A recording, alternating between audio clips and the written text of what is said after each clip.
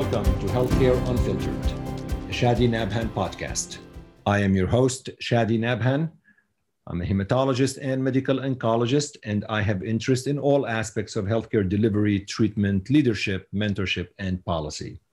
Thank you for your loyalty, thank you for your support, and thank you for tuning in to this new episode of Healthcare Unfiltered. Today, I have the pleasure of interviewing Dr. Andrew Foy, who is a cardiologist in Pennsylvania.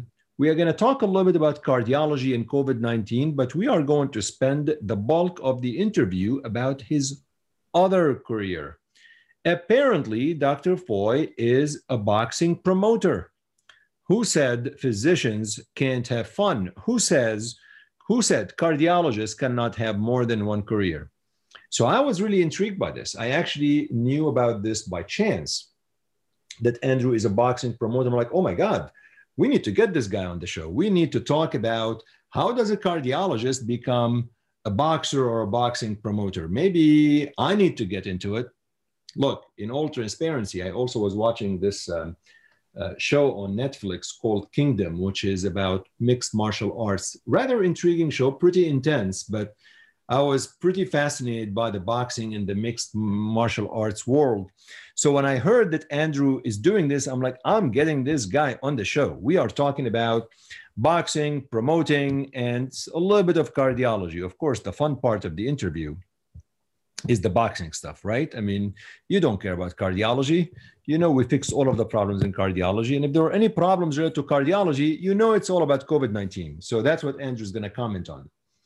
Okay, so I hope you'll enjoy this interview, this episode. I think it's a lot of fun to talk about other aspects of the practitioners' careers, of physicians' careers. And before I air the episode I taped with Dr. Andrew Foy, I would like to plug the show by asking you to find it on all podcast outlets. You can find this show on iTunes, Apple Podcasts, Spotify, SoundCloud, TuneIn, Stitcher, pretty much anywhere you can find podcasts at. Make sure you write a brief review, rate the show, subscribe to the show, and if you don't mind, refer a friend or a colleague to the show. I think will be always fun to refer a friend or a colleague to the show, because if you don't, it means that you have no friends or colleagues, and that is something you never want people to know about you. So do it, and do it right, and do it now. Okay, without further ado, Dr. Andrew Foy, exclusively on the Healthcare Unfiltered.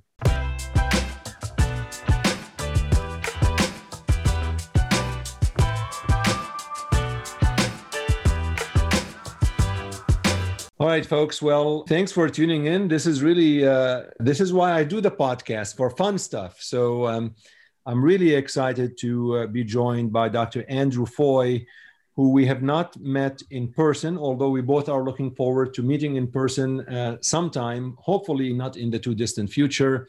I've invited Andrew to the show. I met him through social media and through various mutual colleagues, to talk a little bit about his academic career, but honestly, more importantly, about the non-academic career, because who says that physicians can be fun, right? And who says physicians can't do something outside of medicine?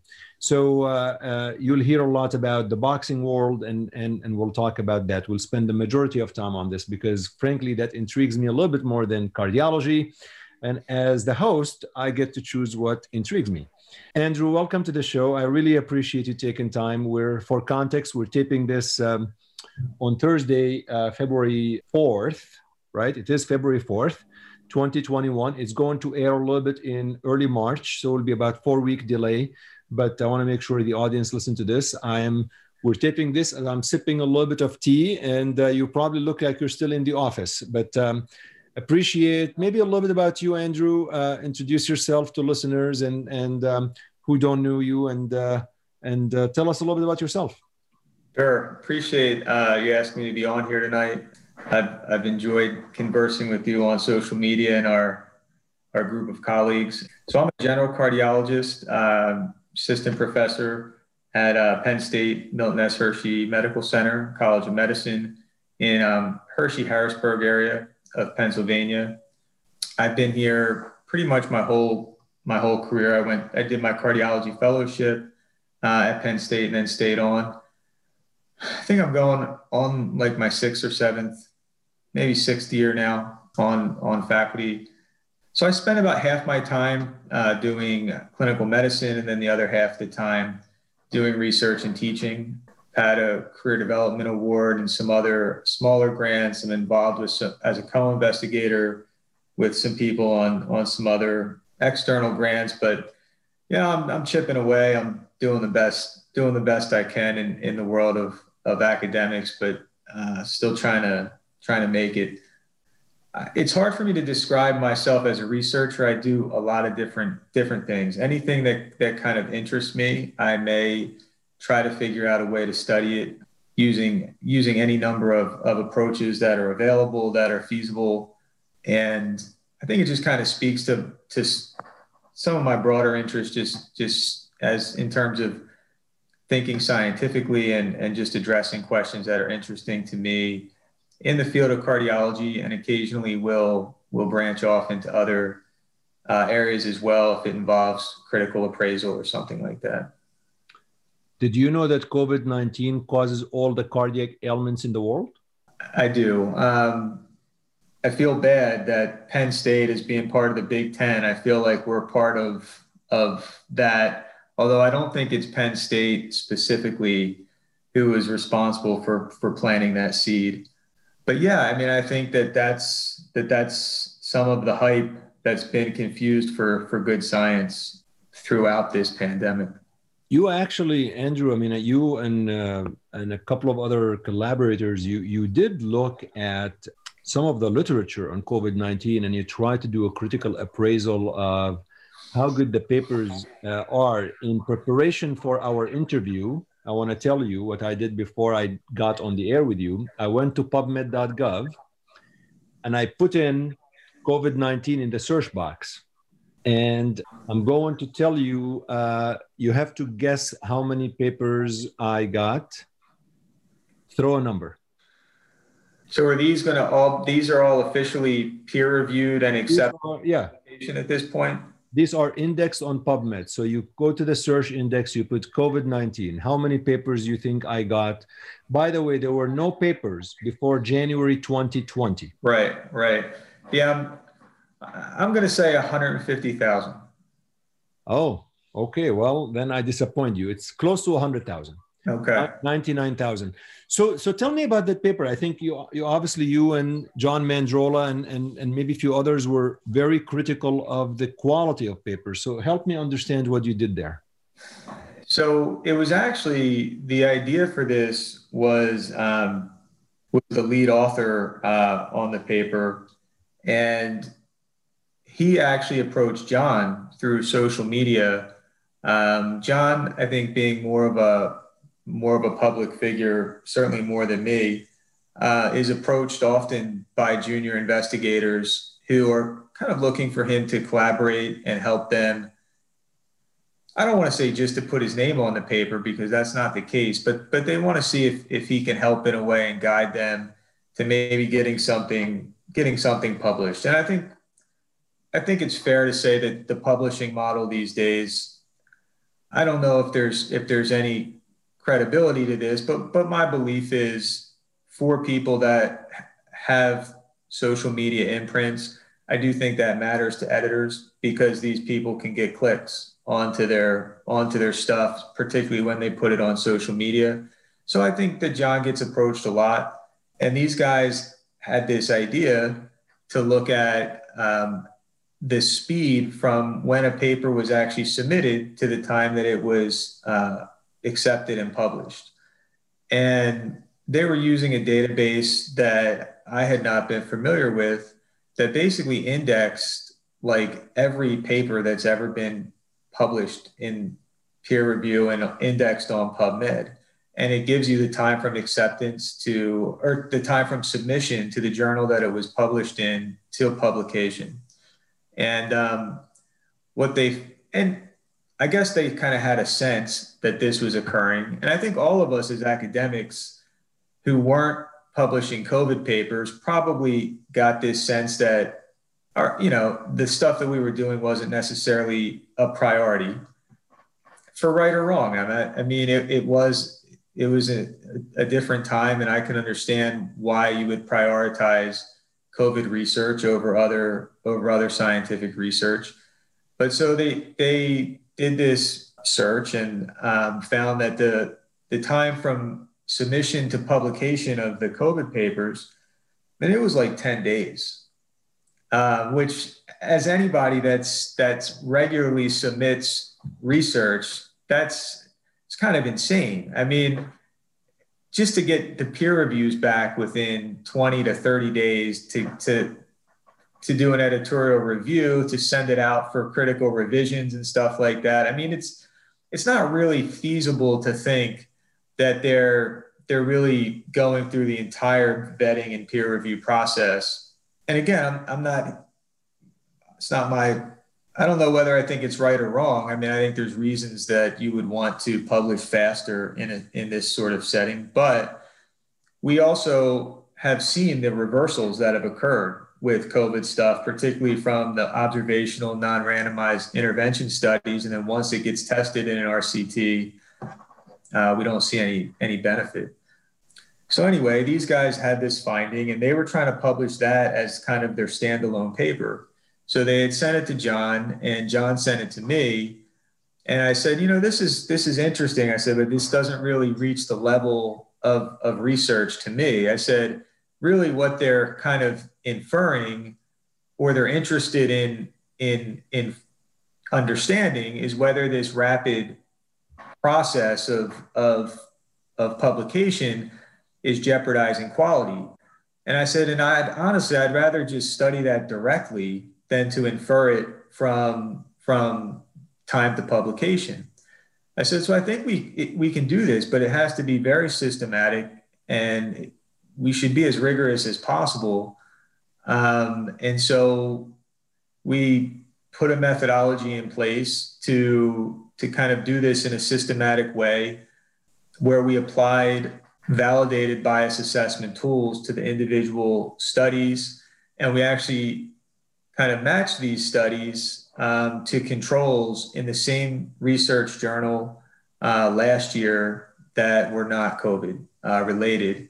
And then we did the systematic bias assessment and found that in all study designs, with the exception of the RCTs, there was a significant difference in the number of domains that were susceptible to bias, like a striking difference, like 40% versus 90% sort of thing for the non-COVID versus the COVID papers. Andrew, did you look at all COVID papers or cardiology specific COVID? So the way they had chose to do it was that they were taking the top cited papers at the time that they did the review, and they basically just went down the list from 1 to whatever until we got 50 original research articles that were also not modeling papers. And so one thing to mention about the rapidity of the publication process is a lot of what was being published early on was a lot of editorials. So you may not, it's hard to really get that indignant about editorials being published quickly. Once you got through the editorials and you get to the original investigations, though, they were still being published very rapidly. And I wish I had the paper in front of me right now. I don't, but the difference in the altmetric score between the top cited COVID papers and their matched controls, it was like 250 versus 9 or something like that. And the number of citations was like, it was like 100 versus 3. I mean, it was amazing, the difference in the COVID papers and the non-COVID papers. And I mean, I think it goes to show how hype can be dangerous in terms of trying to appraise the medical literature. And that's always been something that myself and John have tried to raise awareness for in cardiology. But you get, I mean, as our friend Saurabh Jaha says, it's the market, right? I mean, the market tells you that's what people want to read about. So then there's so much demand on it. And so you're trying to accommodate that, and the quality gets affected. You and John do get beat down a lot on social media when you actually raise concerns about some of this. John gets beat down a lot. I mean, I only have about 700. I'm not like John. John is nobody is like John, but follower. Yeah. I mean, he's big time. But he does get beat down. Yeah, absolutely. He does. Yeah. I mean, he's gotten canceled about 10 times. I mean, I've honestly lost track how often he got canceled, and he still tries. John amazes me in the sense that he's able to approach it with, I'm not sure of a word to use to describe it, but he's just like so non-threatening, aggressive, hostile, and he just accepts pounding from people. And it's almost like, well, thank you. Please do it. He makes his points, and by being able to do that, I think he's an amazing voice. I mean, in cardiology, but just in medicine in general, I can't do it. I mean, no, I can't do it either. I mean, I get angry for him. Like I get, I really get. I had him on the show. We talked about. I called it Mandrola Gate. I mean, right. I get too angry. He get beat down by people, and then he says, I bet if I meet you in person, we can enjoy a beer together. I'm like, what's going on with this guy? Yeah, but I mean, I think that's that's him. I mean, he's being genuine. He's just, I don't know. I mean, he can do it. I can't. Yeah. Most people can't. I want to pivot a little bit, but before I pivot, Andrew, I want to pivot to non-academic, non-cardiac stuff. I would say the fun stuff. Through this pandemic, as a healthcare provider, as a cardiologist, as a citizen, what are your top 3-4 take-home points that you learned from this pandemic, the good and bad? And then I want to move on to the fun stuff. It's a big question, but you're a very critical thinker from talking to you, and I really feel that you really can look at the bigger picture. I'm just curious, for listeners, what would you tell them that you've learned? I'm not sure how much I've learned so much as I think this has made some things more obvious to me. I think people's ability to give in to hype and to be scared by hype. But see, even saying that, I'm a little uncomfortable with it. So one thing that I would say is that this pandemic has made it very clear to me that people's personal levels of risk tolerance have a significant impact on not just medical decision making, but how they think and make decisions in their entire lives. And so one thing that I've been interested in studying is psychology of decision making. And it's actually what I had my career development award for. And as part of it, studied something, it was a newly developed psychological scale called the medical maximizer minimizer scale. And the theory behind this scale was that some people are naturally inclined to be medical minimizers, other people are inclined to be maximizers, and the majority of people are somewhere in between. But that people's inclination to be a minimizer or a maximizer is not necessarily some irrational trait. It's just the way that, to one person, you can say you have a risk of a heart attack in 30 days, it's 1%. And they go, well, do everything that you can possibly do to make that 1% less than 1%. And you can say it to another person and they can say 1%, like that means I got a 99% chance that I'm going to be fine. Like, I'll see you later. And then there's a lot of other people who are going to say, all right, 1% is not that bad. What are the trade-offs with, what you're going to do to lower my risk? Because I can pretty much live with this, but if it's going to be something easy, maybe I'll do it. If not, maybe I won't. So there's like this spectrum. And I think when it comes to COVID, all the same issues are at play, but just on a much larger scale. I mean, just the notion of what is somebody's risk to go to dinner, or to go to a park, or to go to a restaurant, or to interact with people. And I think it's harder to maybe put the risk of transmission into that context. But when we talk about the risk of getting COVID and dying, I mean, we can put some pretty concrete numbers around that. And some people, I think, view that rationally as an unacceptable risk. Other people view it rationally as a totally acceptable risk. And then there's a lot of people that are in between. And it's like, well, maybe what do we have to kind of give up to reduce the risk of that happening? So I feel like COVID has highlighted that a lot. And it's also made me think about this issue of the psychological traits of risk tolerance and acceptance, and even around issues of politics, for example. I mean, it's just very interesting to me. I mean, are people on the right different from people on the left? Are there natural psychological tendencies that these are not? It maybe isn't so kind of crass and partisan as people might think. I mean, maybe we're kind of born in some sense to be right or left or center or something like that. And it's more psychology than anything else. So it's made me think about a lot of that stuff, a lot.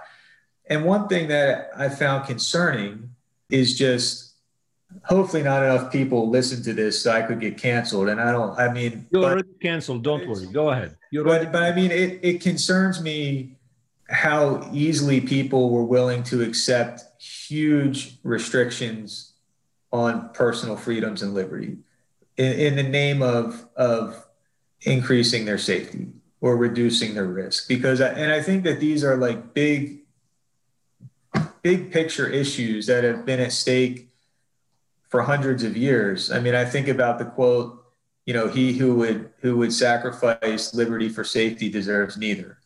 Right. I don't remember if it was Adams who said it or Franklin but it's kind of like, those are big picture things to me. And, once you give them away so easily, what kind of road does it set us down? And of course, I mean, we all give up freedoms to some extent to live in a civil society.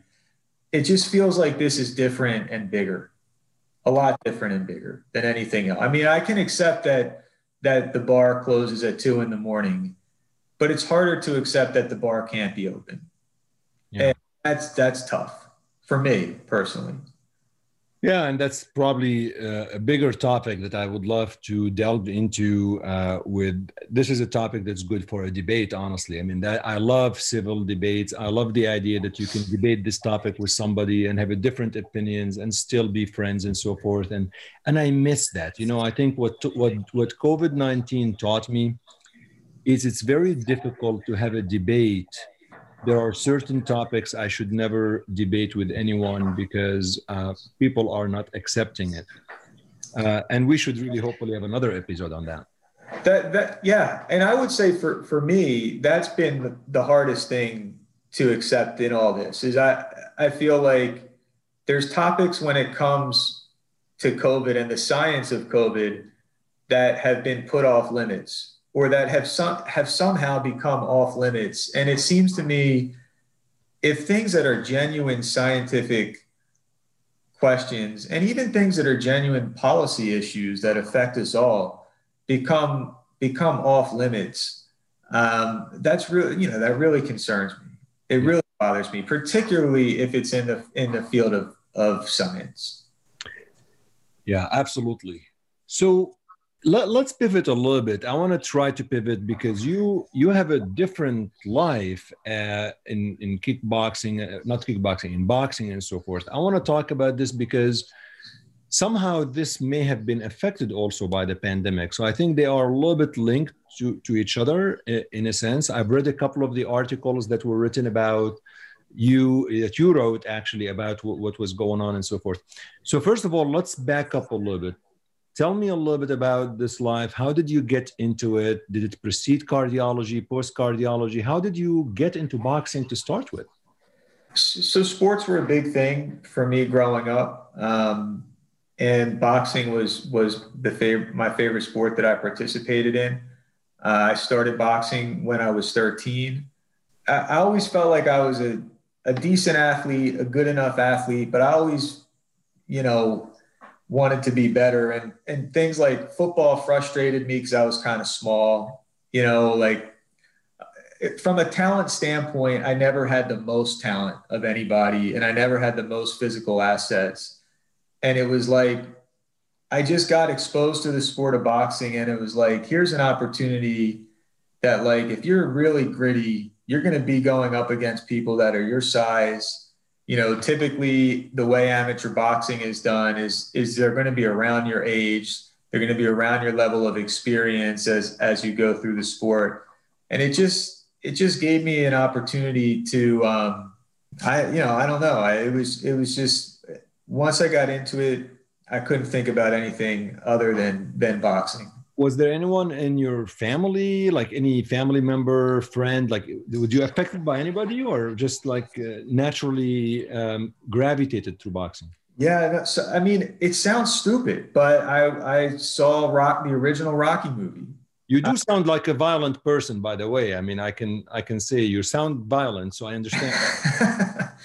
I watched the original. Have you ever seen the original Rocky movie?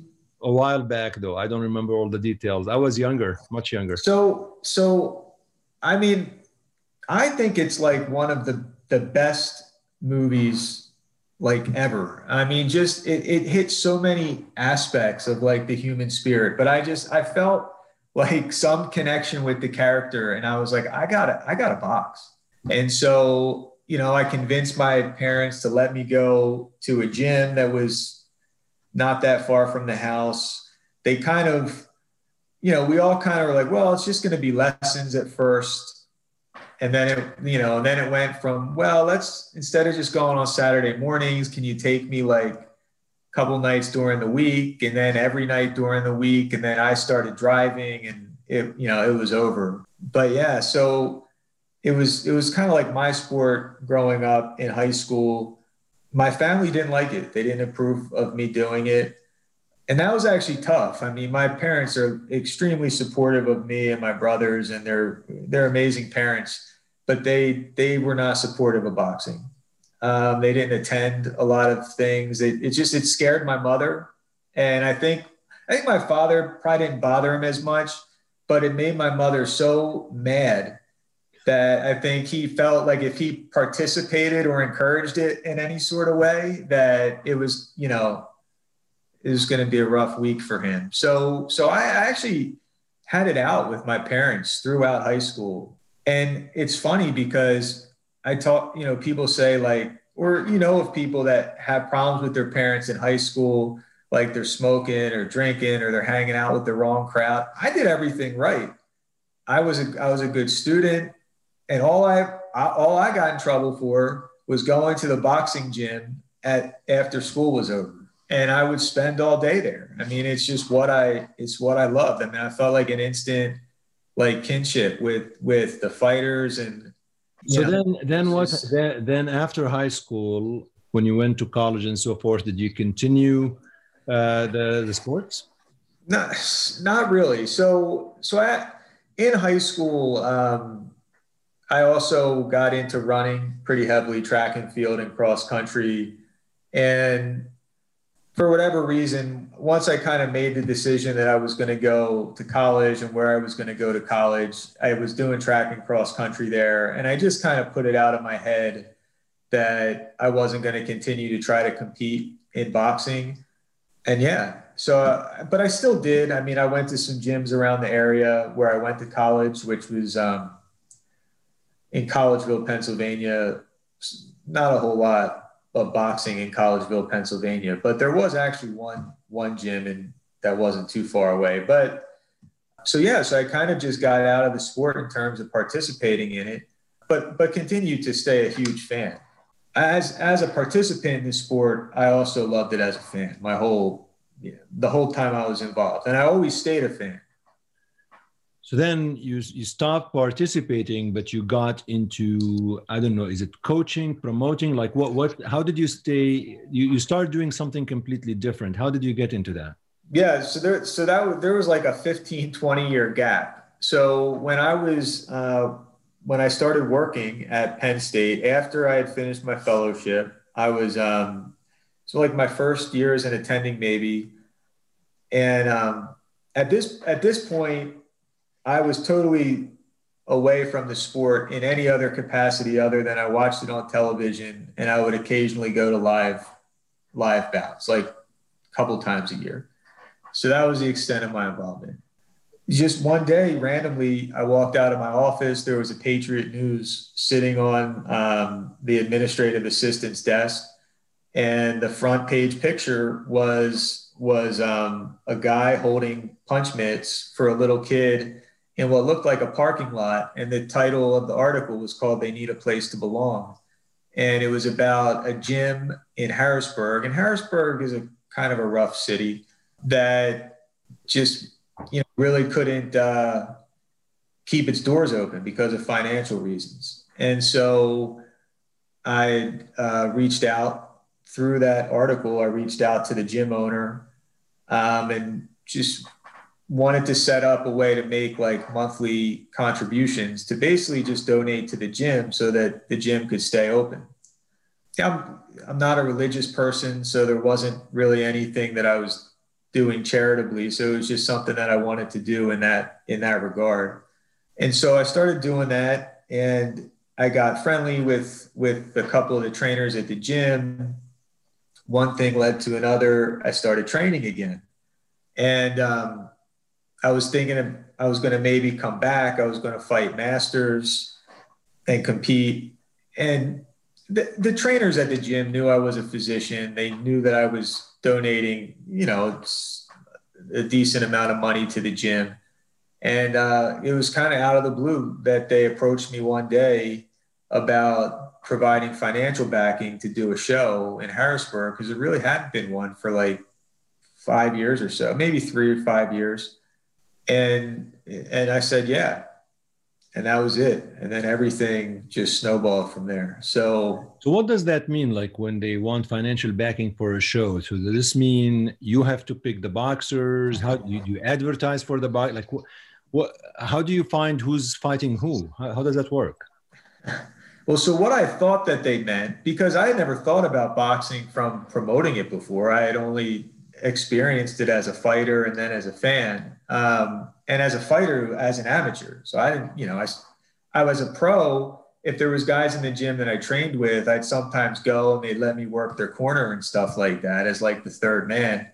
But that, I never thought about it from that standpoint. And I thought what it meant was that I needed to get what's called a promoter's bond.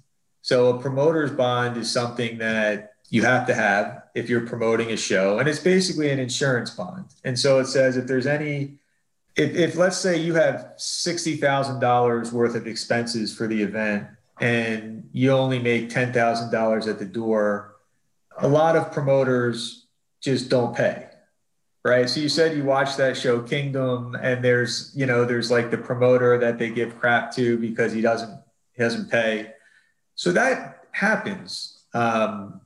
And so you have to get the promoter bond, and essentially if you can't pay, your bond gets called up and the bond pays, and you lose your license, but at least everybody gets paid. And to get the promoter's bond, you have to have some financial soundness to you.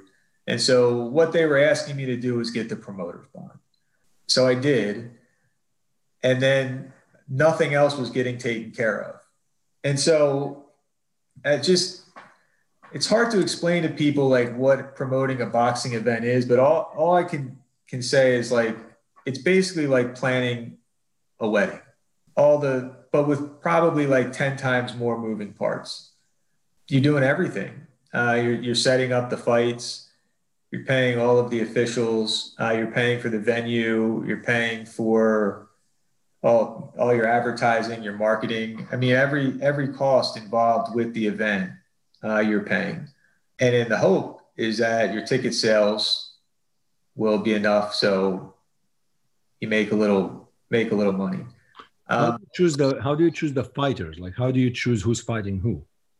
Typically, promoters will either work within like a location. So being in Harrisburg, I was working with mostly Harrisburg-based professionals at the time. And then in terms of finding who they would fight, you pretty much have to contact other fighters, trainers, managers, and see if they'll accept the fight and then it's a negotiation that's involved. So the fights have to be approved by the state athletic commissioner. And if they're approved by the state athletic commissioner, typically that's when, as a promoter or a matchmaker or an agent, you'll approach the other side and see if they'll fight. Now, sometimes you might have to go through like 5 or 10 possibilities to find somebody that is going to be acceptable to everyone. So there's the fighters that are your local fighters. You can call them your A-side fighters. And the idea when you promote these local shows is that the A-side fighters are the attraction. They're going to be the ones that sell the ticket sales. Often the tickets are sold directly by the fighters to people who want to come see them fight. And then they pay the promoter at like the weigh-in.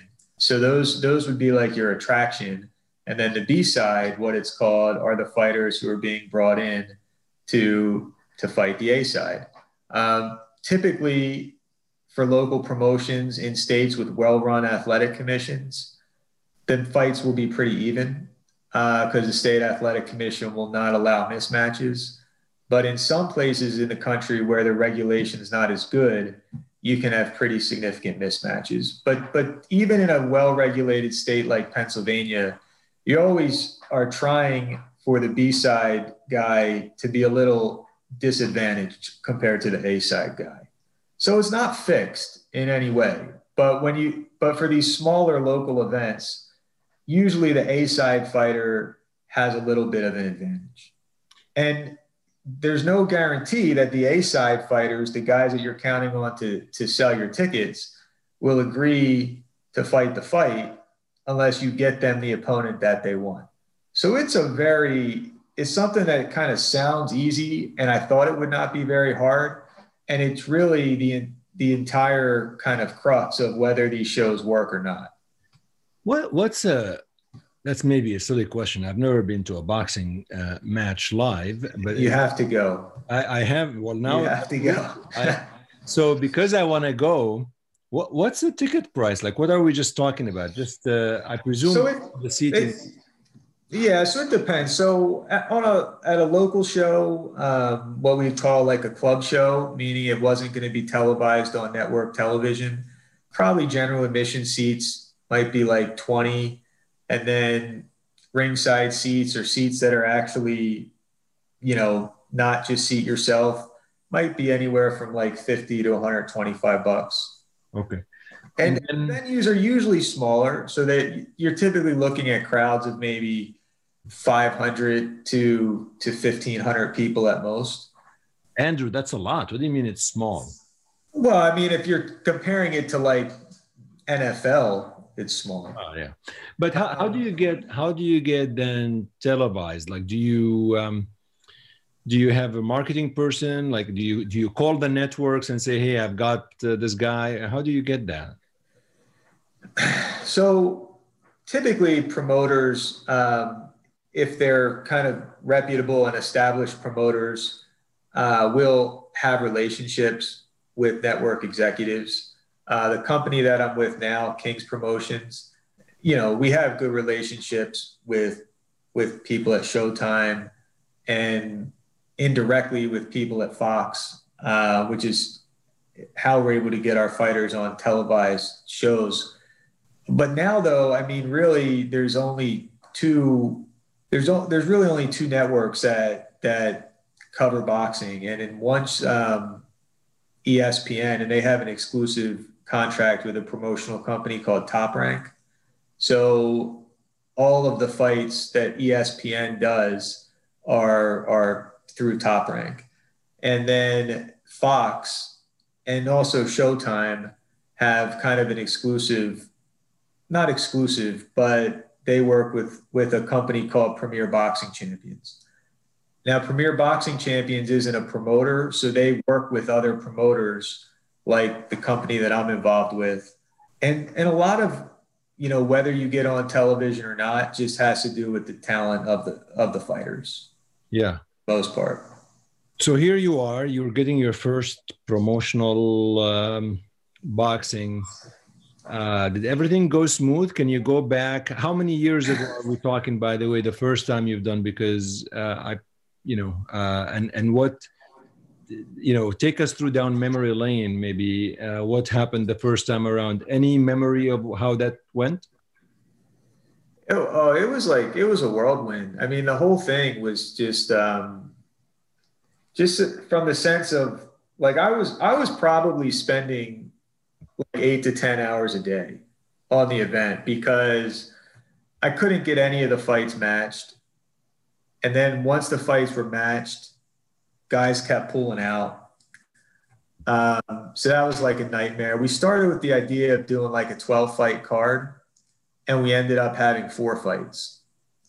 And we had like 9 fights 5 days before the event. 5 fights fell out the week of the event. It was just total learn as you go. Like I was just trying to figure it out. I had the state athletic commissioner was like totally up my ass. I think he thought I was just some idiot who thought I was going to get rich quick. Yeah, I know he thought I was just some idiot doctor who thought I could like get rich quick promoting boxing, that was not my intention at all. I had no intention of making money. I just didn't want to lose money. And I did care about helping these local fighters. And I really thought that a few of them had futures in the sport. When it was all said and done, the event was a good event. It was covered well in the local press. I think I lost like $15,000 or $20,000 and considered it a win. Based on what I learned from that event, and that got some momentum.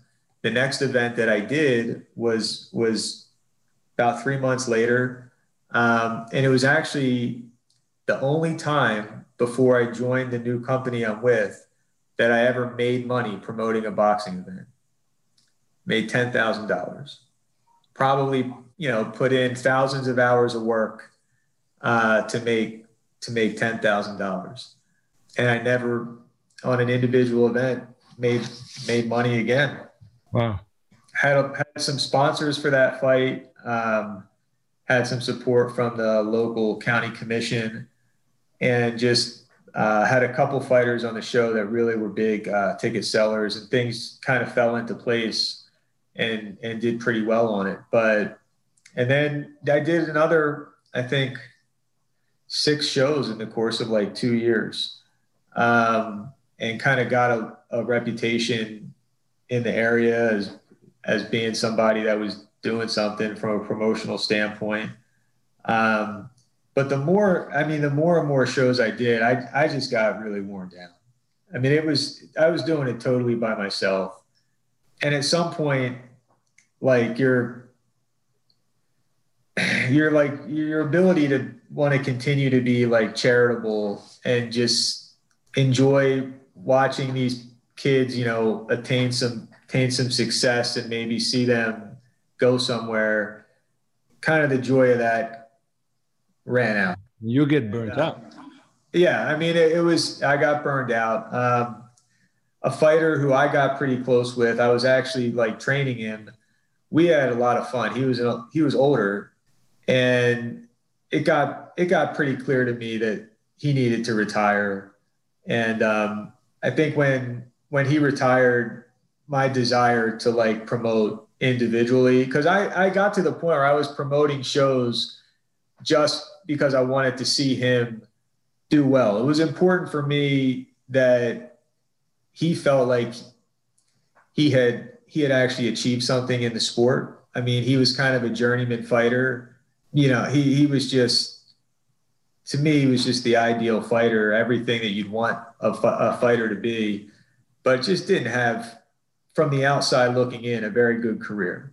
And I wanted him to be able to, at the end of the day, feel proud of what he did. And so that was a big driving force for me. And he did some really what I thought were great things.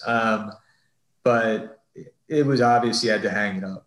And my desire to just keep pushing as like the sole promoter was gone at that point. So how much time do you spend now doing this? I mean, it's hard to believe you're a full-time cardiologist. You know, at an academic center, you do teaching, research, take care of patients. How are you dividing your time? Part of the reason that I ended up merging my company with King's Promotions was because I didn't want to do it full-time anymore. I wanted to still be involved, but I wanted it to be more on my terms. And I felt like, yeah. So when I merged my company with King's Promotions, I stepped back big time. I mean, I probably only spend, 6 to 10 hours a week now. And what I do is what I kind of like to do. I actually taught myself Photoshop, so I do a lot of our artwork and stuff like that. Oh, that's great. It's purely just something that I enjoy doing. So I do like our promotional artwork and that sort of stuff. But for the most part, my partner, who's a lifelong boxing guy, he's done everything in the sport. I mean, this is it's his career. So, I mean, he pretty much runs the daily operations. How was the business affected with the COVID-19? I mean, like over the past year, can you comment on that? Yeah, I mean, just the general landscape of boxing was hurt a lot. I mean, probably the number of professional shows in the country is like maybe 5% of what it was prior to the pandemic.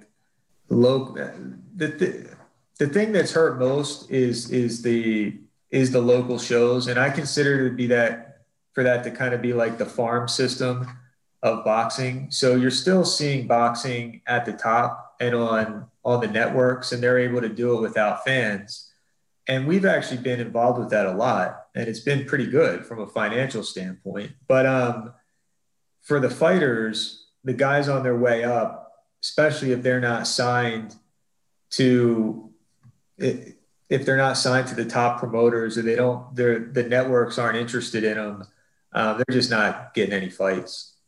So I think when this is all said and done, I mean, we're going to be left with like a farm system, so to speak, that's really depleted. And that's going to have to be built back up over the course of a couple of years. Yeah.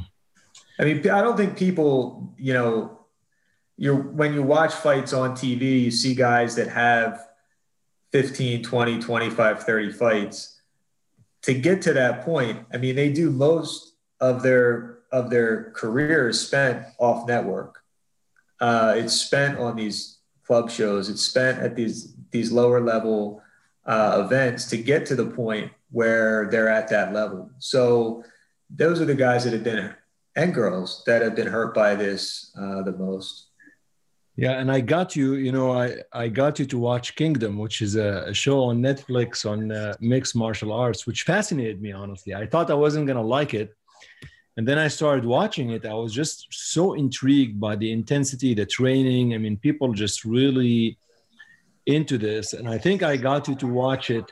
How do you compare the show, which is different than boxing, but somewhat similar to what you see in real life? I'm curious because you can probably give me a little bit more of a sense of the reality of the situation. Yeah, I mean, well, so for one, I've never promoted MMA, so it is different from boxing. But a lot of how it's regulated is quite similar through the state athletic commissions and whatnot. Boxing and MMA are definitely different cultures. Like the cultures of the sports are different. And I think you even see that a little bit in some of the characters. Like when I watch the characters in Kingdom, I can think of MMA fighters I know because MMA guys moonlight in boxing a lot. Boxers don't moonlight in MMA. But MMA guys moonlight in boxing a lot. They usually lose, but it's a way for them to make some money. They work on like their striking and they stay active. But like the culture of what an MMA fighter is definitely different. Like the partying, the drugs, the drinking, you see a lot of that. That's not really something that's part of the culture of boxing. And a lot of boxers don't, even as they're younger and they might be young and dumb and stupid and doing a lot of things they shouldn't. Usually drugs and alcohol isn't a big issue in boxing. And you see that a lot more in MMA, I think.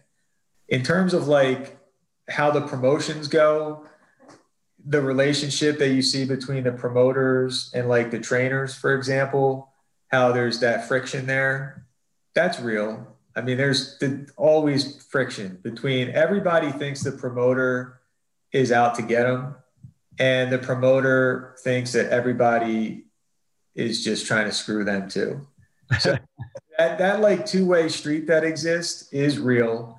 But the way that you see these fights getting made in Kingdom, that's not real. It's way harder than that. Like it never just, you show up and somebody says, I got this opponent. What do you think? Yeah, we'll take it. No, it never happens like that. I mean, it's always haggling back and forth. Everybody has to think about it, for 3 or 4 days before they make a decision. As the promoter, you're breathing down their neck saying, if you don't sign the contract, it's not gonna be good. So that kind of friction is real, but it's way worse in real life than I think in the show. But I think I love it. I mean, I think the show is great. Yeah, look at this. Look at us giving free advertising to Kingdom. Andrew, this was really a lot of fun. I learned so much about cardiology and what you're doing, about some of the work that you're doing, as well as the outside work. And like I said, who said cardiologists or physicians can't have outside work and activities? Anything I should have asked you about? Anything you want to leave listeners with? I just want to make sure that, I don't know, to me, it's very intriguing to see a completely non-medical related anything. I mean, boxing has nothing to do with medicine, and you're spending a lot of time. 6 to 10 hours a week is still a lot of time. Anything you want to leave listeners with or tell them about? I don't know. I mean, it's interesting to me. One of the things I was worried about earlier in my career when I got into boxing was, boy, what if I don't really want my job finding out about this? But it was kind of inevitable that was going to happen. And it happened pretty quickly because there's press involved in pro sports and people wanted to like talk about and write about this professional event that was occurring. But what I've found is that it hasn't hurt me in any way. If anything, it's just made people kind of intrigued. I do care a lot about the safety of the fighters, and that's always can be a tense topic. But I found a lot of physicians who've been willing to like engage and to help in terms of medicals and things like that. Because one thing that probably most people don't realize. I mean, I really haven't met a boxer yet with health insurance. And so all of the testing that's needed for them to get approved for these bouts has to get paid by the promoter or them out of their pocket or their manager. And that never happens. So the promoters pay. And so that's a lot of cost. So we have to find physicians and healthcare providers who are willing to work with us. And I've found a lot of willingness to do that, but even at the level of my university and people in administration, I've gotten a lot of support. People think it's a cool thing. And yeah, that was kind of a surprise to me. I mean, I was afraid that I'd get kind of marginalized for that, but it hasn't really happened. Yeah, I can appreciate that you would get afraid, but To me, it's very honestly admirable, and obviously I was intrigued as well, and that's why I invited to the show. I wanted to learn more about it, and I hope listeners really appreciate all what you're doing and learned a little bit more of a different side of who you are. Now, my goal is to make sure that this interview leads to your social media ascend. Ascend. Well, that's the goal. That would be something. No, I don't know. I don't know if I could handle being somebody at your level, or even my level. I have no level. Trust me. Yeah, I don't. I still am too much of a pugilist at the end of the day, and you can only verbally spar so much before. Yeah, I should just leave it at that. Yeah, let's leave it at that, because you already got canceled 7 times. Let's not All right, Andrew, look, thank you so much. I know it's getting a little bit too late in the East Coast. We'll air this sometime in March. I really appreciate you taking the time. I can't thank you enough. Thank you so much for having me. It was nice to finally meet you face to face.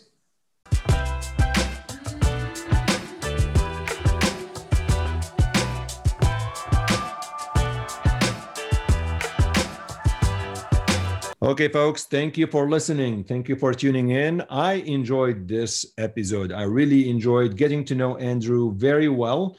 And social media is what got me to meet Dr. Foy. And this is really the advantages or the bright side of social media. Pretty much short of that, social media so far has become awful. Okay, well, maybe, let's see, awful maybe is a little bit of an exaggeration. So about 90% awful. Okay, that's really my assessment of social media over the past 12 months.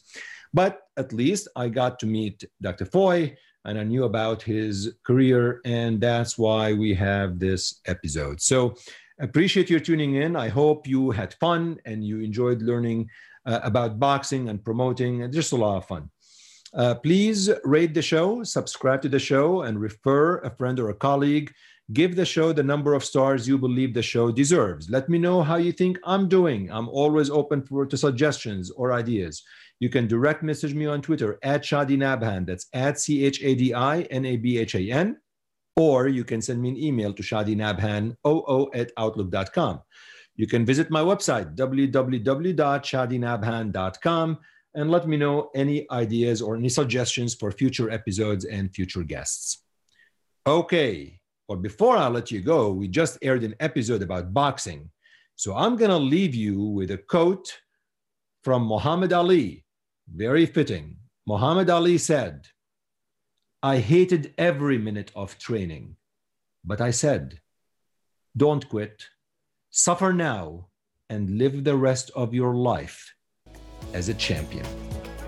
Until next time, take care.